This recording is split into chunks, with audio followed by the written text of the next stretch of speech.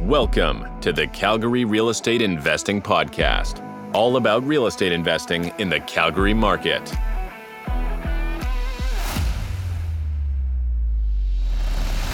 Today's show is sponsored by Mikasa Home Inspections, Calgary's top-rated home inspection company. Mikasa understands that the highest quality of service is essential, so make sure to call Mikasa before your next real estate deal. And now your host, Corey Peckford. On today's show, I had the pleasure of speaking with Rachel and Neil Oliver. They're the owners of Clover Properties. They have helped more than 700 families stop renting and start owning. Their story is very inspiring. They've created a win-win system that helps renters become home buyers, and investors who do not want to deal with toilets and tenants are still able to invest in real estate, make a great ROI, and that really reduces their risks and their time in the process. Hi, good afternoon, Rachel and Neil. Just want to welcome you to the Calgary Real Estate Investing Podcast. It's great to have you on the show. If we can just start out by you guys telling me a little bit about yourself and how you got into the rent-to-own space. We got started because I wanted to create some more time freedom and spend some time with our kids. We had little kids at the time, and I was climbing the corporate ladder, working in some cases 60, 70-hour weeks, traveling, trying to compete for, the next raise, the next promotion, asking for time off. And finally, I went through a health setback. I was diagnosed with an aggressive form of breast cancer. And that gave me a wake-up call that time is so precious, and time is really the only thing in my life that I can control. And I wanted to take it back. And I said to Neil that we're going to do this with real estate. I don't know how, we don't really know where to start, but I knew that we needed some sort of an investing vehicle that would allow us to replace that corporate income. And after a lot of research and I would say mind massaging and mind brainwashing. Mind control. Yeah. Influence. Influence. Yeah, that's the politically correct way of saying it. It's not what I call it, though. I got to consider the idea, and rent to own was part of the recommendations that I brought back. Is that how it happened? It's pretty much how it happened.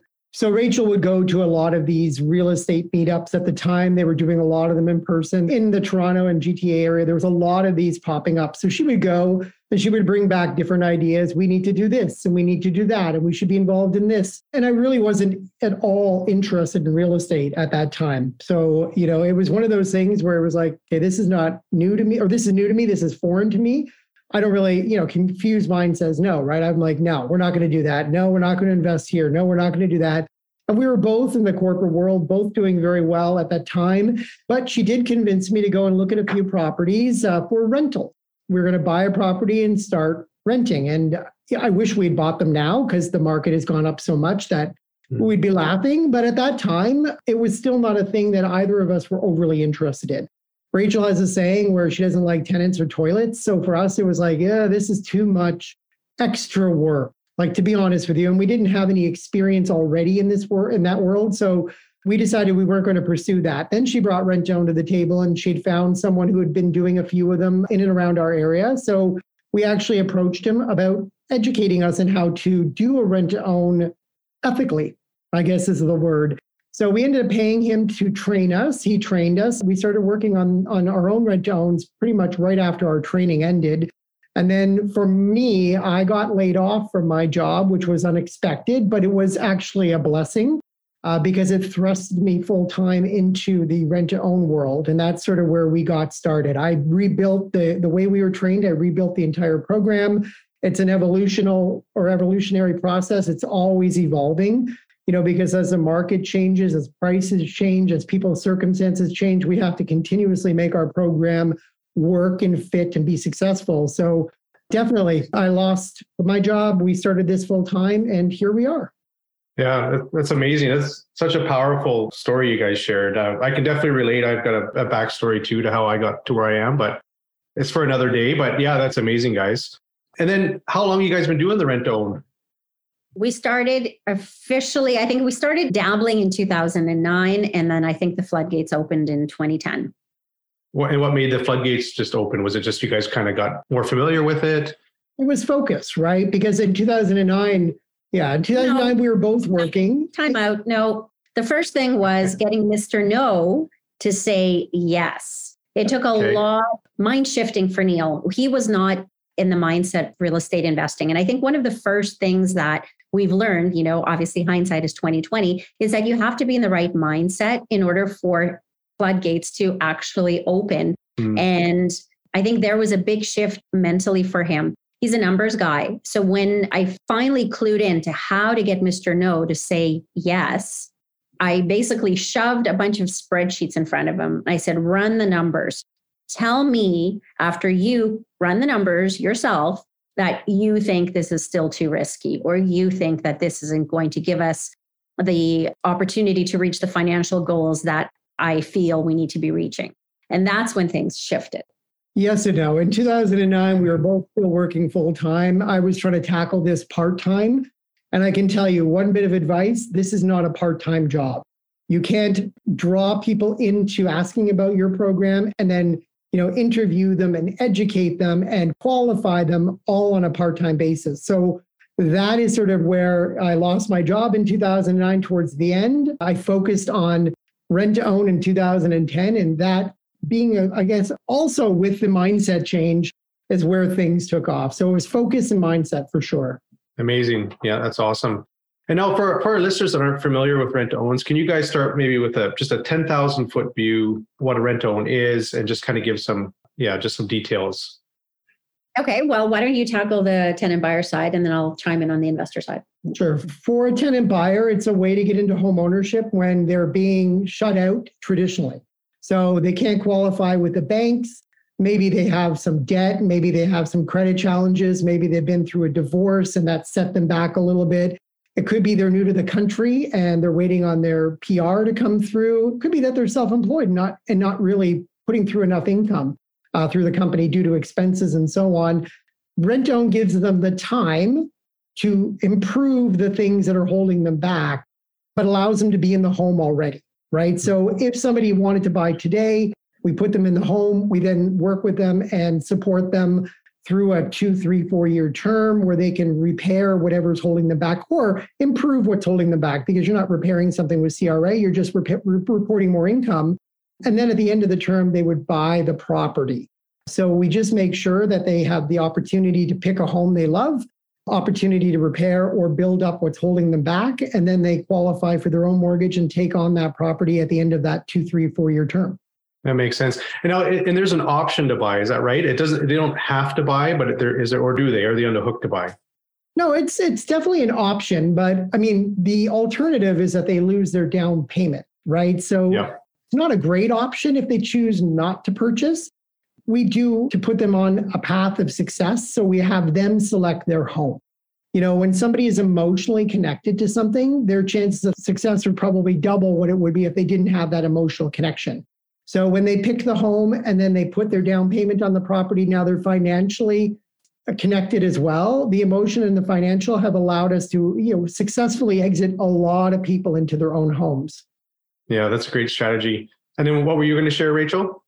Oh, I was just going to say, there's the other part of it. So Neil talked about the home buyers that need rent to own in the first place. Those are generally the people that can't qualify for a mortgage. And there's what we call something called families helping families. So there's an opportunity for another family, just like us, that can qualify for a mortgage at a great interest rate and step in to purchase the home that family can then rent to own from that investor. And what we have done, at the beginning, we were the investor piece and we were also the in-between piece.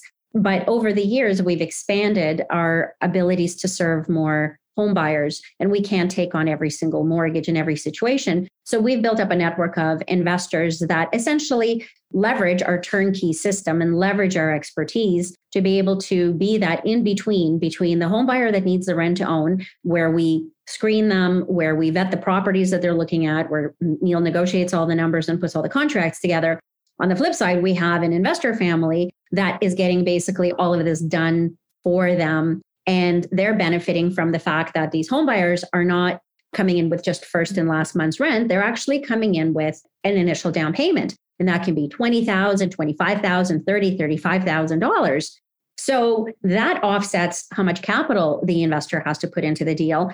And it also offsets a big chunk of risk. And it multiplies your annualized rate of return because you're leveraging the bank's money to get the mortgage, 80% loan to value. Plus, you've got these people coming in giving you $20,000, $30,000, $40,000 that you then put into the deal. So you have to put in less capital of your own. And then ultimately what you have is a profit from cash flow each month.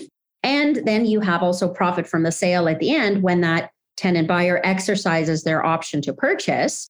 You ultimately transact on his purchase and sale transaction, and you profit from selling the property to that family at a higher price tag down the road. So you profit from cash flow, you profit from the sale, and combined, you, in some cases, we're able to see double-digit returns on the investment deals we're doing, even in today's high interest rate environment.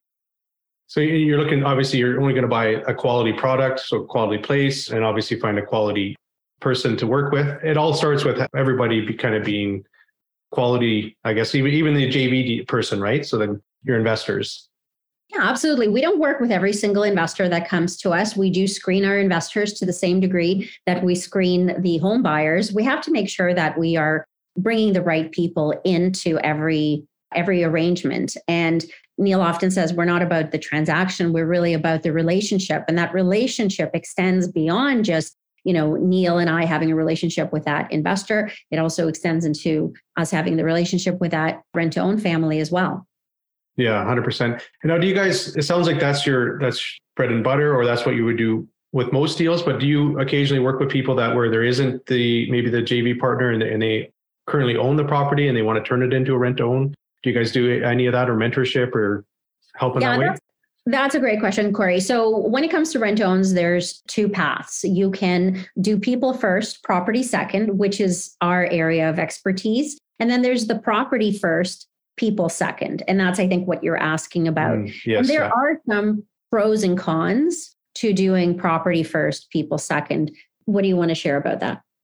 So my experience anyway, I deal with all of the home buyer families. So my experience has been, if I'm told, for example, what to buy, I'm going to struggle succeeding at buying it, right? If I don't have the choice of the property I want, then there's a good chance that after a year, after 2 years, I may decide that this isn't worth it for me. I don't want to live here long term. I can't see myself fulfilling the obligation to purchase this home and succeeding at that point in the rent to own. Whereas we have found that with people first, again, that emotional connection is so important. And when you talk to them after they find a house and they're so giddy, oh, I can't wait. Oh, we love the property. We can see our dogs running in the backyard. Our kids are going to love their bedrooms.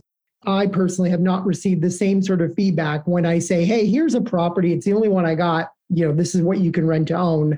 So the con is that they usually don't have that emotional connection, right? And our experience in Ontario anyway has been that there's been more failure than there is success at property first. That's not to say it can't work. It's just to say that it hasn't been the right environment for it to work so far for us in our experience. Yeah, that's interesting how much the emotional connection affects the outcome. It's very true. I mean, relationship as well, right? Like, it's one thing to work with somebody, for example, a landlord and a renter, right? There's some landlords that don't develop a relationship with the renter. They may have issues with that renter. They may have problems where they don't pay and then they can't get them out. For example, here in Ontario with the landlord-tenant board, there might be other issues in Calgary where you have a great tenant, but you don't build a relationship and they become less of a great tenant. They damage the property. They don't really care about the property. But if you build relationship with those people, they will care more about what you own and what they're going to own in a rent-to-own scenario, right? This has been my experience. So emotional and relationship are very important. The financial is usually the least important because most people, whether they put 20 or 40 down, they can't afford to lose that money. Right? So they're putting it down with the intention that they're going to own that property at the end. But if they don't have the emotional and you haven't built a relationship with them, it becomes a bit more of a challenge, I guess is the best way to put it. So is it it's similar to any other home buying process? You're going to have a realtor and you're going to find a product on MLS typically, and they're going to go through those same steps where they're looking at different properties, and then that rent to own person will fall in love with the property, and then you guys would basically structure the deal with that property. Is that how it's working? how it works?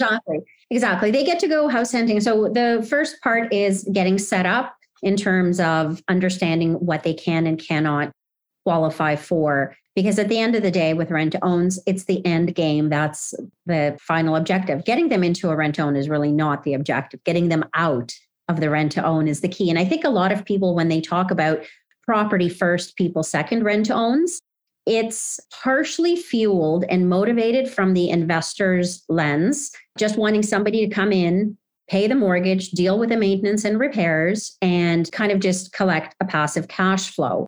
It doesn't really occur to that investor that the end game is actually for those people to do all that, but ultimately exit 3 years later into an ownership position on that property. So in order for that exit to actually be realistic, there's a whole bunch of mechanics that have to be done up front to ensure that that's going to be possible. And I talk to a lot of investors that call me saying, I have a property. Can you help me bring in somebody to rent to own it?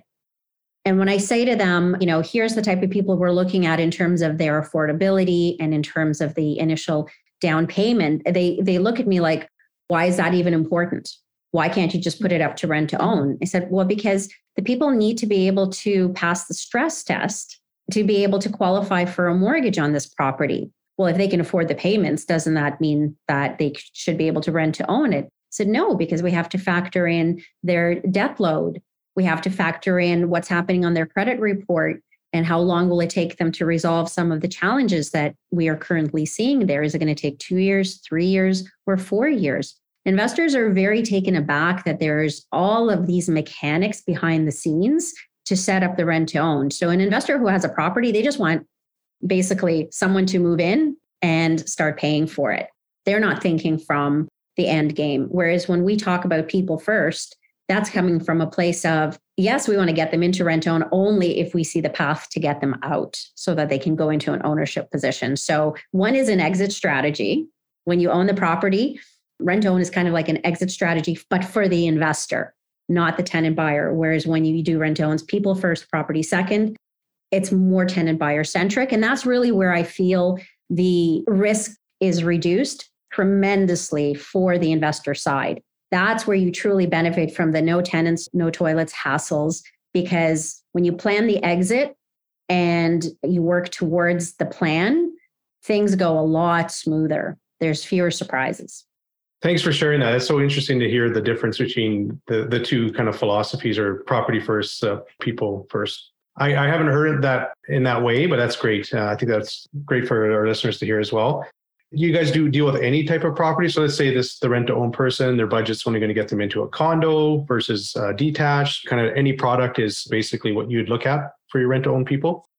So most product, yes. So condos, condo towns, semis, detached, just towns in general, they can all work. We don't really do rural property. So if there's a property on 25 acres, it's not really a great fit. We don't do hobby farms or farms. Mobile homes are a no-go as well, or anything on leased land. Anything that's going to be a challenge to get financing for usually will result in financing challenges for the home buyer as well. And because they're not going to be situated properly with a big enough down payment at the end of the rent own, they may find they have a harder time qualifying for a mortgage on those types of properties. So rather than go down that path, we just avoid them altogether because it is much easier to kind of have a structure we want them to work within. So yeah, we do have limitations, of course, but I think that would be the same for any rental as well. I'm not sure there are too many landlords that would race out to buy a farm to rent it out. It just becomes a bit more of a challenging rental, right? For sure. Yeah, 100%. And then you had mentioned the down payment amount. So you said anywhere from 20 all the way up sometimes to 35. Do you guys kind of have a minimum that you would look at for someone that was doing a rent to own? That's basically they need to have? There is a minimum, but that minimum also caps the maximum purchase power. So the lower the down payment, the lower the ceiling in terms of what they can go for. And it's constantly a moving target because as real estate prices etch upwards, that minimum down payment keeps creeping upwards as well. When we first started, I think our minimum was $5,000. Yeah. You remember that? Those were the days. And now what's your minimum? So minimum is 15 down, but only up to about 425 or 450 of house. So again, we want to make sure that the investor is not taking on any additional risk by having a smaller down payment, which might put them into a situation where they don't have as much leverage. So we keep the price point more simplistic at that point. So 15K up to 425, 450-ish. And then it's basically 4 to 5% on top of that, or not on top of that, but on prices above 425, 450. So 500 would be 20, 25K, 600 would be 25, 30K, and so on and so on and so on. Again, the key is to ensure that we're not putting our investors into a risky situation, right? That's the benefit of a rent to own, is that there's less risk. So by having this down payment, it just puts us as investors into a position where we have a bit of leverage over the property, I guess, more than anything. But it also, at the same time, offsets the risk for the tenant buyer family. And that is really important as well, because the bigger down payment consideration they have at the start, that means that their monthly payments are going to be, in some cases, lower because their initial down payment was higher. So it gives them a little bit more breathing room because they're that much closer to accumulating the target down payment that we want them to get to. And the more of a down payment that they have accumulated through the rent-to-own process, the easier it'll be for them to exit the rent-to-own and exercise that option to purchase. So as far as bringing in that initial down payment, that is a perfect example of how Neil has re-engineered rent-to-owns to make it truly a win-win and risk-proof for both sides of the equation. And then you guys are probably doing some coaching and maybe some consultation. So if your client, the rent-to-own person, initially gives you the down payment, they qualify for X amount to ensure basically they're not going out and buying that new vehicle and that kind of stuff. Is there like, so that their credit score basically is improving and they can qualify at the end of the term, right? So is there some sort of monitoring you guys do or coaching? I think that's what I like to call our secret sauce. When we first got started with rent-to-owns, I think we were naive, like a lot of other investors out there, that, oh, it's a set it and forget it strategy. As soon as the people move in, the rent-to-own is in full throttle and we can just kick our feet up, go to Costa Rica and drink cervezas on the not have to check in. But we got a rude awakening. Anyone that was left to their own devices was not doing what they needed to do with credit repair. And we noticed that there was a lot more volatility as they were getting close to the finish line. So then we thought, okay, well, why don't we hold their hands a little bit more? Why don't we keep them a little bit more accountable? Why don't we structure a framework to help them hit certain milestones? And as we started to introduce some of these new systems and processes, we noticed a huge shift. And we were actually able to reach a 90% success rate with all the people that went through our process. So the secret sauce is actually keeping that tenant buyer accountable during the rent to own term. And I think a lot of investors underestimate just how much effort is involved. What would you say? Yeah, so we have an automated system that we use where we are constantly sending out emails, reminding them what has to happen, right? You need to reach out to the mortgage broker. You need to be talking about your credit. That's usually a couple of times a year so that the mortgage professional working with them can be on top of where they are going, right? Rather than just waiting the last 3 months and then going, whoa, wait a second, what happened here? On top of that, we do support them. So I'm also a mortgage professional and I do support them all the way through. Here's the challenge. Being very honest is that we are dealing with people and people will listen, but they may not act on the advice they're given. So we do have some times where we have to really get creative with solutions because they've gone ahead and made decisions that are not in their best interest just because they wanted to. You know, they wanted that big TV at $7,000, so they went and bought it. And in doing so, they hit Best Buy 5 different times to try to get a credit card.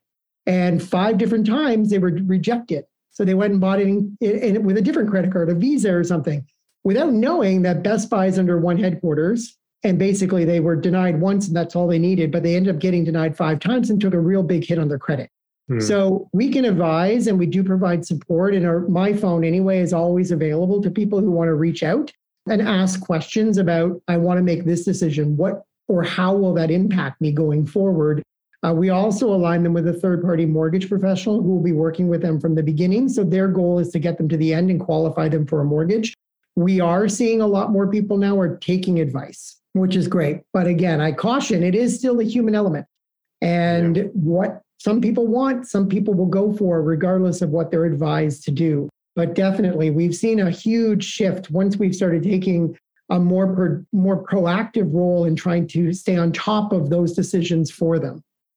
It's interesting because, people are buying again with emotion, right? So it's just like they're buying that house with emotion. They're going to go buy that big TV with emotion and not necessarily think it through. So that's interesting. And then do you set them up on any sort of apps like Credit Karma, that kind of thing, so that they can kind of in real time see what's happening with their credit score? Have you done that at all? No, we haven't. So for a couple of reasons. Number one, many people now already are set up that way. They're set up through their banks. So their bank is already tapping in. So they've got some credit review happening. I would say probably 45 to 50% of the people I deal with are already working through their banks. So that's great. That is probably 100% increase from where we were 5 years ago. And then on top of that, like I said, the mortgage professional that works with them is checking in on them every maybe 5 or 6 months. So they're doing a soft pull on them too, just to make sure that they're providing advice on where they need to go. So it's one thing to set them up on an app like that, but again, another thing for them to understand what it is that they're reading. And this is where that mortgage professional comes in, right? Giving them the advice based on what they're seeing. So here's where we're at. Here's where we want to go. Here's what we suggest you do. And here are the steps you need to take. Now we have to rely on that human element to go away and actually do it, right? And that's the biggest challenge. But we do, more frequent check-ins. So we know if they're not aligned with the plan earlier than if they were just doing this themselves. Yeah, there's definitely quite a bit of hand-holding during the rent-to-own term to make sure that the families are doing what they need to do to hit certain milestones of the credit repair process, because it's not sexy. Nobody likes dealing with figuring out how to pay off collection items or how to get additional trade lines. These are all things that are not exactly exciting. So keeping people accountable and allowing them to have someone to support them and hold their hand goes a long way to create a successful outcome. Yeah, that's awesome. And is there a sweet spot for timing? So is it like 3 to 5 years? Do you guys find that there's a right amount of time for each transaction or deal? So it's really dependent on their credit situation, right? And also on their down payment situation. So the time that we give them is geared to having them repair or build up their down payment over a period of time that's realistic for them, right? Because credit repair is time. Like, I don't buy into any of these companies that say, hey, give me $500 a month, we'll correct your credit in 5 months. I don't know how that's even possible, because a lot of credit companies or credit agencies don't even report. Yeah, they don't report in a 5-month window. So it's kind of interesting to read that. But the sweet spot for me right now is 3 to 4 years. Why? Because I find that with 2 years, it's too short to repair credit issues unless somebody is extremely diligent about doing so. And then, 3 years usually is most people can correct their situations within a 3-year window. 4 years gives them a little bit of buffer just in case they lose some hours at work or they do make a silly decision that is more emotionally based rather than, logically based. It also gives them a bit more flexibility monthly with their payment on a 4-year term because their payments are stretched out a little bit more. So it allows them a bit more cash flow inside the household.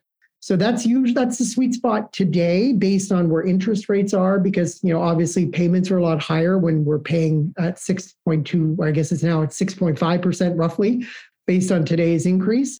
But definitely the sweet spot would be 3 to 4 years for me.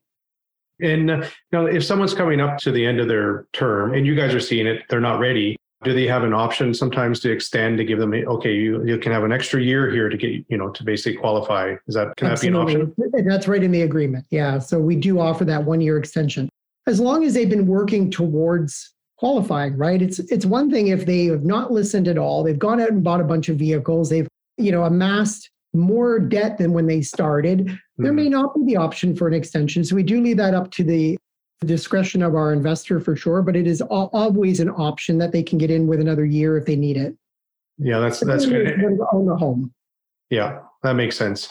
And then for our listeners, can you also just break down, we know what they have to have a down payment, but can you kind of explain how you have a mortgage, you've got taxes, you've got insurance. Can you kind of break down what that looks like for a typical deal? And I know that sometimes, there's obviously a little bit extra being paid over and above the mortgage, right? And so can you kind of explain that kind of high level? Yeah. So A monthly payment is basically the expenses on the property plus the option credit. So whether it's mortgage and some tax or mortgage and insurance, that would be the expense part. And then the option credit is the portion they're paying themselves. So the home buyer, the rent-own family is paying a portion for savings towards building up their down payment each month. The reason we have that, and Rachel touched on it a bit, where if they have a bigger down payment, that payment is lower each month. But if you think about it, when you go to the bank, you're required to have 5% if you have great credit or 10% if you don't, right? And possibly 20% in other cases.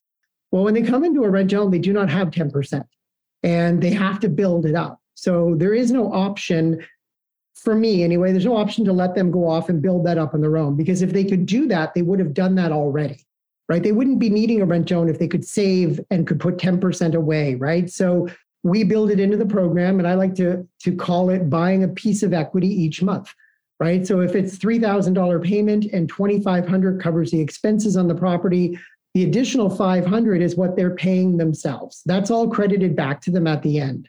So it's really important to understand that because they don't have that down payment that's required at the beginning, we have no choice as far as making them a successful candidate to exit into a mortgage, but to have this forced savings component. Yeah, it's interesting to hear that. Yeah, so the option credit, and it's basically their future down payment. It's a savings plan, and that's paid. And then obviously it's got to be something that's attainable, that's not going to make them struggle every month. So you guys obviously are figuring out, okay, this is a reasonable number to set, right, for that option. Well, I think there's more mathematics that go into it. It's dependent on the purchase price of the property. What's the current purchase price? What's the future purchase price? What's going to be roughly 10% of that future purchase price? And how do we get them to that 10% target based on what they currently have today and based on what they can afford? So there's quite a bit of mathematics and equations that goes into setting up that number. It's not an arbitrary number. It's a very deliberate calculation that Neil puts together. And it's case by case, right? Because somebody comes in with 30,000, they're going to have a different set of numbers than somebody who comes in with 40,000, right? So it's definitely a case by case. I get that question all the time. What's the percentage that go? Well, it's not really a percentage. It is a percentage, but it's a percentage of where you start, right? And without knowing that, it's very hard to tell somebody what that number will be, but it's absolutely case by case. And we've found that it's probably one of the number one reasons we have the success rate that we do. Because when a bank goes to qualify somebody at the end of a rent-own program, a few things have happened for that homebuyer family, that rent-own family. Number one, they will have improved their credit, right? So their score is not 560 anymore, it's 700, right? Or 725 or whatever it might be. They might have had a car loan at 50,000. Well, now their car loan is only 20,000. So their debt to income ratio has improved to where, the parameters are that the bank's looking at. Number three, they have a bigger down payment, right? So now they no longer have 4% or 5%, they have 10%. And the fourth thing that it's a wild card in all of this, but equity, right? We set a purchase price up front based on average comparables in the area. And then what happens is at the end of the term, if the market value is higher, then they actually are still buying it below market value. They have some equity in the property as well. That's sort of the win-win, right? Yeah, that makes sense. And then who's covering the property tax and insurance? How are you making sure it's getting paid every month? That in inside the monthly payment. So the monthly payment takes into account the mortgage, property taxes, and insurance. And that's also known as the rent component of the monthly payment. And on top of that monthly rent is the option down payment credit, that forced savings to help them build up a bigger down payment. So the calculations are worked off of the purchase price of the property. Okay, that makes sense. And then because we've seen a really shifting market, right? We saw it really hot early 2022, and now things have pulled back. It must be impacting your business. Have you seen any deals where, your projected appreciation, especially you guys are doing Ontario and Alberta, right? So you're working in both markets. Are you doing any other provinces or? And expanding into Quebec. Into Quebec, okay. So are you guys finding right now, if some of these terms are coming up to an end and I'm the buyer, I'm the rent-to-own buyer, and I said, I'm going to buy this house at $700,000, and then I'm looking at the market and it's now worth $600,000. Are you getting people that are trying to walk and not buy the property? So to be honest, Corey, we haven't seen that yet. Going through COVID, right? That whole 2-year window in COVID, which really had some crazy impacts on the market as well. A lot of properties that people were in at the time that they're exiting out of now went up 30%, right? So even in a rent to own on a 4-year term, if I use very basic, like just as an example, 5% per year, 4 years, it went up 20%, where in 1 year, it might have gone up 30 for them. So a lot of these people are actually exiting with 100,000 plus in equity. I see. So it's appreciated so much. Yeah. So there's so much buffer there that even if they come down $30,000, they're still ahead by 70 instead of 100, right? Which is great. That again is part of the win-win. For an investor, there's no management of the property. Part of the win-win. For the tenant buyer, the home buyer, the rent-to-own family, if they can qualify and they have equity in the property, now they're further ahead financially as well.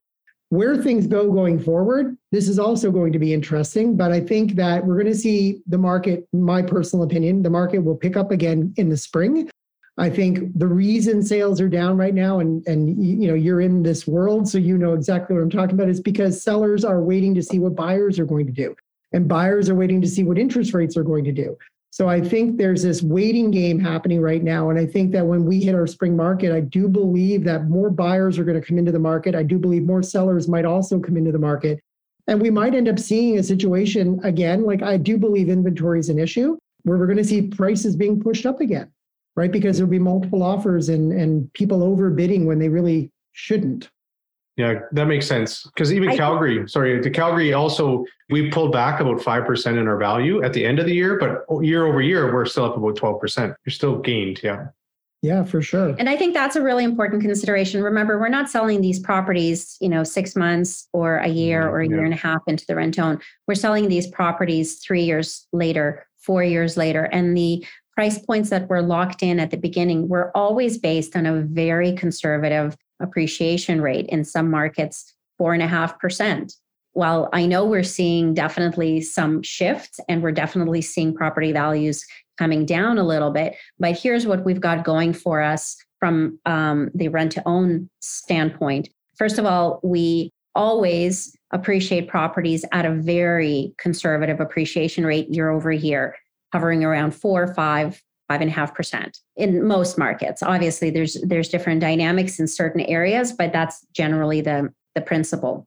Most what statistics are showing us over multiple decades in decent economies, properties go up in value by 7% on average. So when we were hitting 25-30% appreciation rates, those were never going to be sustainable. Those were always blips. And we don't base our rent-to-own strategies or systems on blips. We look at historical performance and historical data, and we play below that.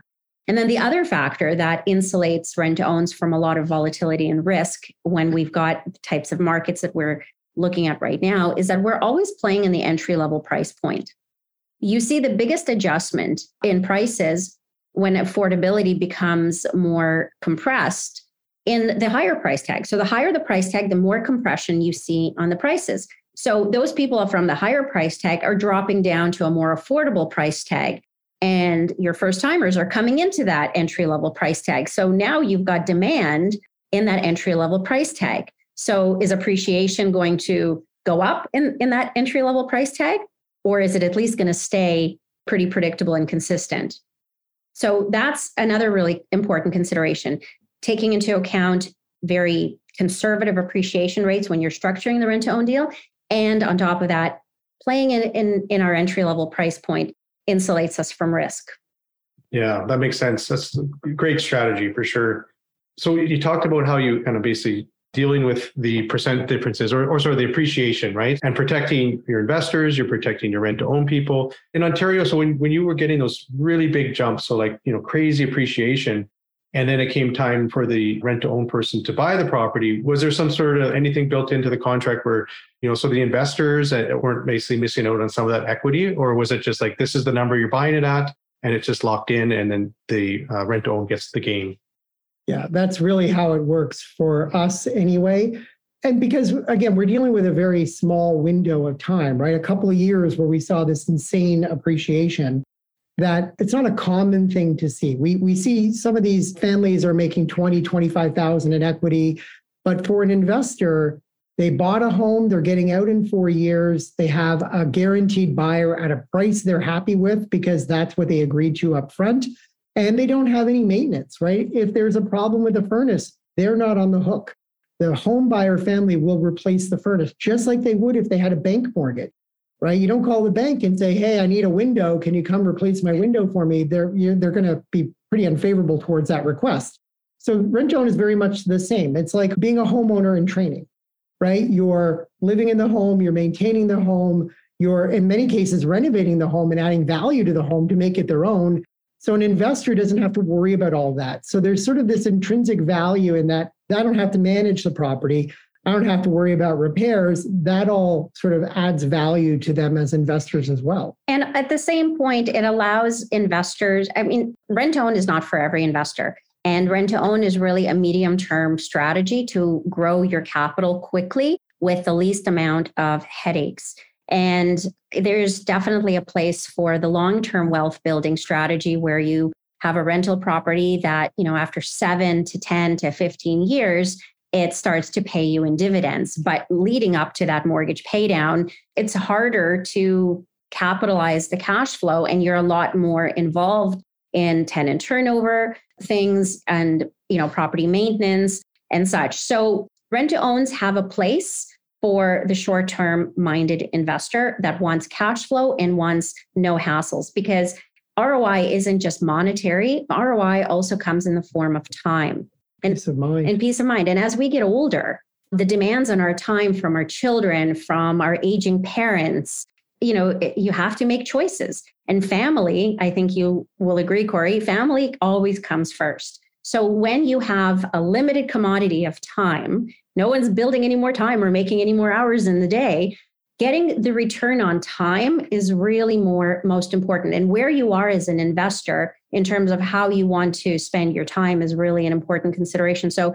yes, ROI is important, and rent to owns offer very strong ROI, even if the market goes super high and you're not speculating on that potential, but you're happy with the ROI and the cash flow that you're getting for the next 4 years and the peace of mind and the fact that you don't have to spend any time or effort making that happen. You're making money in your sleep. It frees up your time. So you've got time ROI and you've got money ROI.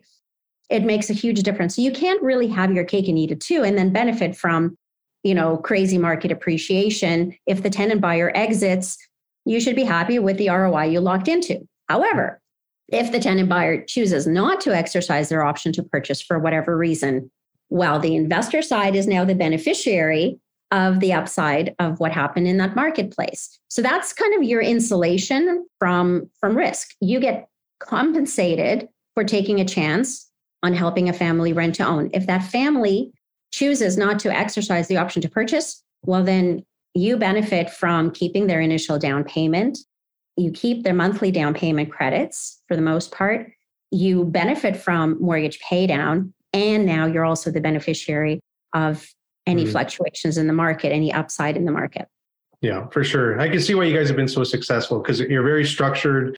You have your systems, you're clear on the terms and conditions, it's professional. I've heard stories of, where the owner or rent to own person is actually doesn't want the deal to go through because, hey, I got all this equity gain, and, they're not trying to make it actually a win-win or their tenant to be even successful in the deal, right?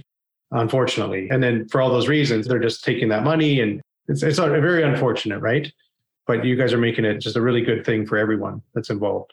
But you know what, Corey? Even the people that get caught up in those types of rent-to-owns can protect themselves by using a lawyer, right? It's not an expensive thing to have a lawyer review the agreements you're about to sign. You're talking about tenant buyers, not investors. No, I'm talking about tenant buyers, yes, for sure. Because this is what gives the bad name to rent-to-owns, right? Is there are people that do not know how to structure a rent-to-own. And it's here anyway in Ontario, it's mostly the people who have got a property, it's vacant, they're underwater right now because variable rates have gone up. They throw a rent-to-own together. I'm going to say the agreement's like being on the back of a napkin. Nobody reviews it. They're thinking they got a great opportunity, and then they can't exit. So then the owner of the property is the one who benefits. And this family is set back way further than they were when they started, right? So I hear these stories all the time, and they're very worrisome. And of course, our job, one of our big jobs anyway, is to educate, right? The amount of people I speak to and educate them on how rent-to-own works and the due diligence that they can be doing in order to protect themselves, safeguard themselves against these types of situations. There are definitely ways to do this ethically. And I'd like to think that we've been doing it that way for 14 years now and plan to continue to do it going forward. Yeah, and our goal is always to elevate the standard with which rent-to-owns are being done. Hopefully we're making a dent. Yeah, you guys definitely are. So like we talked about how the rent-to-own person would look at properties, view properties, and then, you get that emotional connection. Is there an option for, let's say, an investor that has a property that maybe they're thinking about selling it, or, maybe they are underwater because the interest rates being higher? If they were to reach out to you guys and say, hey, do you have a possible person that would be interested in viewing my property? Like, does it have to be on MLS? Does it have to be a transaction? Or would you look at properties and structuring a deal with someone that currently owns a property? So I think it would start off with a consultation to evaluate how that property is positioned, and is it positioned for maximum benefit to reach the investor's goal and also the maximum benefit to a potential tenant buyer. Because in some cases, the investor wants to come off of title, and in some cases, the investor wants to stay on title. And that's really the first thing that an investor has to decide. If they have a property, what is their end game? What are they trying to achieve? Do they want to get out of the mortgage? Maybe they're carrying a first mortgage and a second mortgage on it. And if they tried to stay on title, there's no way they're going to cash flow. So we have to start off with a consultation to understand what's their goal, what are we working with in terms of their financing structure, and how realistic is it to be able to place a rent-to-own family into the deal and make it win-win. Because normally the title gets transferred to the investor during the transaction. And then obviously once the rent-to-own contract is completed, then it goes into the renter's name, right? So that would be right. But if there's already an investor that's on title, it's really important to understand what their goal is. Do they want to stay on title? Do they want to come off title? Why are they looking at rent-to-own in the first place? Yeah, and to your point about being underwater on a property, like rent-to-owns now, especially now more than ever, are an amazing vehicle to help people sort of get above water, right? Because you're locking in a rate now. You're certainly not going to take on a variable mortgage, in my opinion, at this point. I definitely advise talking to your mortgage professional about the strategy, but I think that a lot of people that we are talking to are looking at rent-to-owns as a way to get, $700, $800, $900 in cash flow, which they're using to offset losses on other properties, right? Because nobody saw the variable rate jumping as fast as it did. Sure, we may have expected it to be, in the 6 to 7 range, but not over a 6-7 month period. So I think a lot of people were taken aback by that and are panicking a little bit about, what do I do with this property? They're selling these properties. Now there's some built-in equity because during COVID, those homes went up in value too. So they're selling, they're displacing a renter. They're creating fewer rentals now because a family will buy this property and that renter now has to go and fight with other renters to find a rental unit, which is bumping rents up. By using rent-to-own as a big brother, you can take the cash flow, cover off some of these properties to get us through the next year and a half, 2 years before rates start to come back down and they're going to start to see these properties cash flowing again, right? So it's kind of like if you have a rental, you're not going to panic. You want to hold, that there's a cycle, right? The values are going to come back. It's a matter of how do you get to that point? So Big Brother, rent-to-owns have been sort of a topic of discussion that people are using them to help offset these properties that are no longer cash flowing at this time. Yeah, 100%. And then, so our listeners, some of them might be wondering, hey, maybe I want to partner with you guys and be kind of an investor, right? So how are you guys screening your investors and how are you determining who's a good fit, that kind of thing? Well, the first step is really to have a phone call to learn a little bit about what a given investor is trying to do, what are their goals, and make sure that we can support them on achieving their goals. If they're looking for medium-term strategy to create cash flow, hands-off, and do it in a structured way, then we definitely are a good fit. And then the next consideration is, can they qualify for financing? Because the biggest return on investment with rent-to-owns is when you can take title on that property and you can come in with your own down payment funds, whether they come from a line of credit or they come from your personal savings. It doesn't really matter. You'll still cash flow, even if you use a HELOC in the mix, a much more lucrative cash flow without a HELOC using personal funds as down payment. But those are the things that we would need to discuss. What capabilities and capacity to borrow that particular investor have. And then we can talk about a sample deal that makes sense and reflects their situation,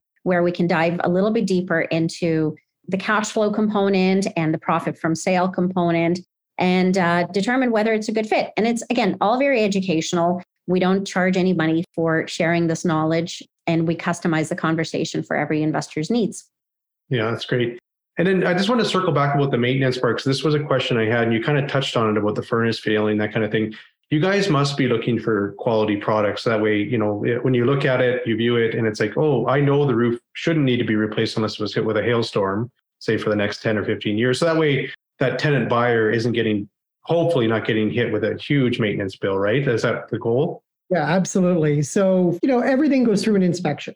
Right now, more than ever, because we have the flexibility to ask for these conditions, which is fantastic, the home inspection must pass, right? We usually have our rent-owned families, they attend the inspection, they walk behind the inspector, they ask questions of the inspector. So they're in the loop in terms of what situation might they face moving forward with that property. On top of that, I review the inspection report as well. I walk through the report with the investor if the investor is not able to attend. And then we decide based on everything that we know, is this a property that's going to make sense? So for example, one of the things I like to look at when I'm looking at properties or even inspections is if we're paying $500,000 for a property and there's $30,000 of repairs, is that $30,000 only going to get us to the value of $500,000? Or does it allow for some equity to be built on top of that? So, I buy a house for $500,000, I replace the kitchen. I've added equity. Right? That value is going to go up as a result of me improving the kitchen. But if I buy it for $500,000, I have to replace the roof. Chances are I bought it at the value that the seller wanted for it without having to replace the roof, right? And I probably should have got it for a little bit less. So these are all the things that we're looking at, but absolutely quality product. We don't want to move into a property that's going to require thousands and thousands of dollars of maintenance. Outdated properties are fine, though, as long as, again, the inspection passes. They can update the property as they move through the program, changing out wallpaper, changing out flooring. All of this adds value for them as well, but it also makes it their own. So as long as we're not putting them in a situation, and again, unforeseen events aside, right? A hailstorm is going to be an insurance item. So they don't have to worry about that. But things like the furnace, things like the roof, things like the foundation, we can control and have a really good idea of what those expenses will look like if we've done a full-on, license inspection. Any restrictions? So if the rent-to-own tenant wants to, do renos while they're there, they're like, hey, we got 3 to 4 years. We want to replace the floors. We're going to paint. Do you restrict them at all, or do you just let them kind of do what they want to do? Well, so again, I think the difference here is that they put money down on this property, so financially committed to the property. They're not going to do anything that's gaudy or crazy, right? So they're doing things that they can add value to the property through. What we do restrict. So number one, permits. They must have all permits, and it must be approved by the owner of the property, right? And in fact, many times the owner is going to have to sign off on them. Number two, anything that's structural needs to be looked at by a structural engineer, right? So if they say, hey, we're going to take down a wall. Whoa, we need to make sure that your bedrooms aren't going to end up in your family room. So let's make sure we have the right people looking at this. But flooring, painting, we've had people replace total kitchens, like $18,000, $20,000 worth of work.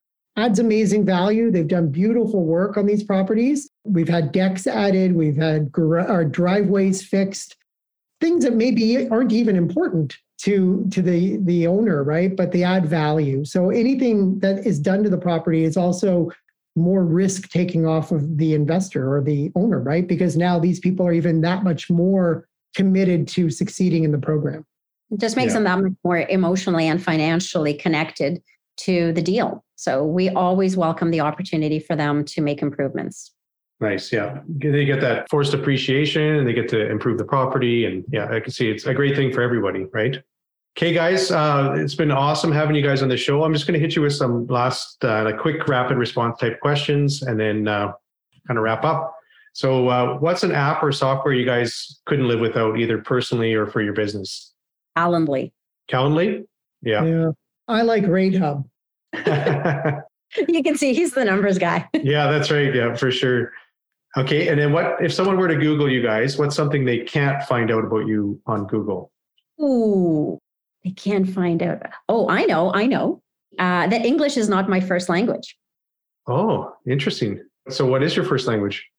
Now you have to say. I have to say. You Oh, I was gonna read Korean. Oh, no, you don't have to say it if you don't want to.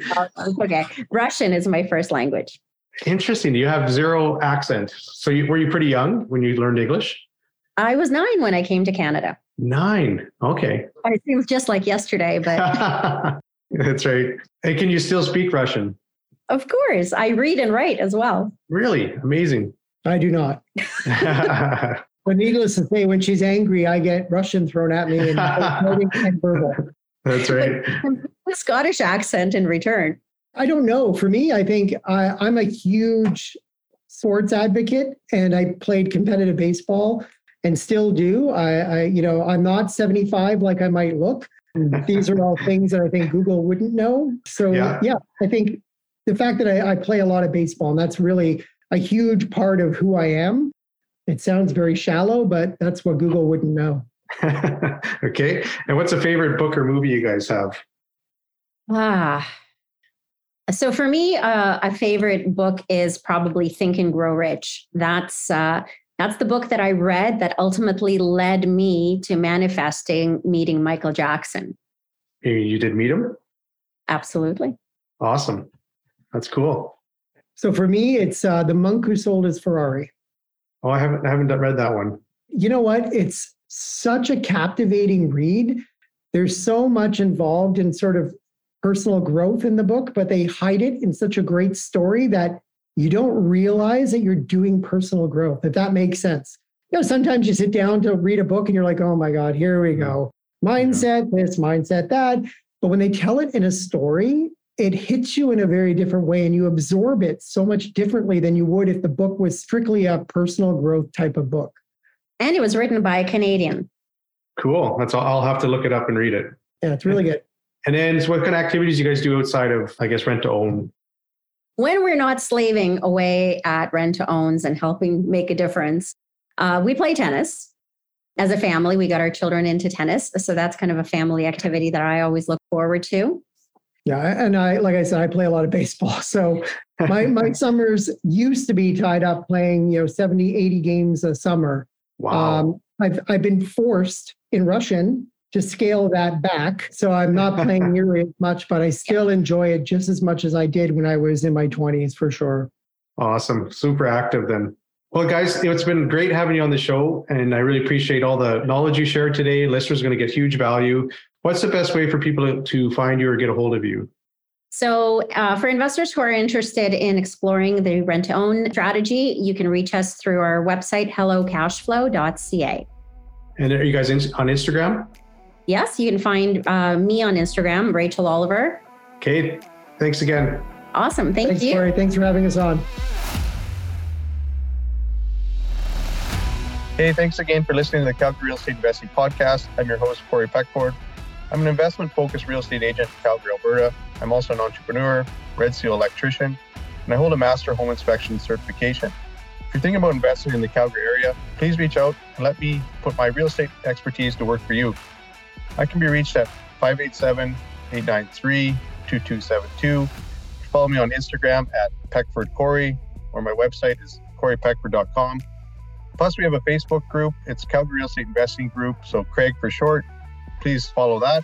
If you're getting great value from this podcast, please subscribe and leave a 5-star review. That would be greatly appreciated. Thanks. This is an I Love Mortgage Brokering production.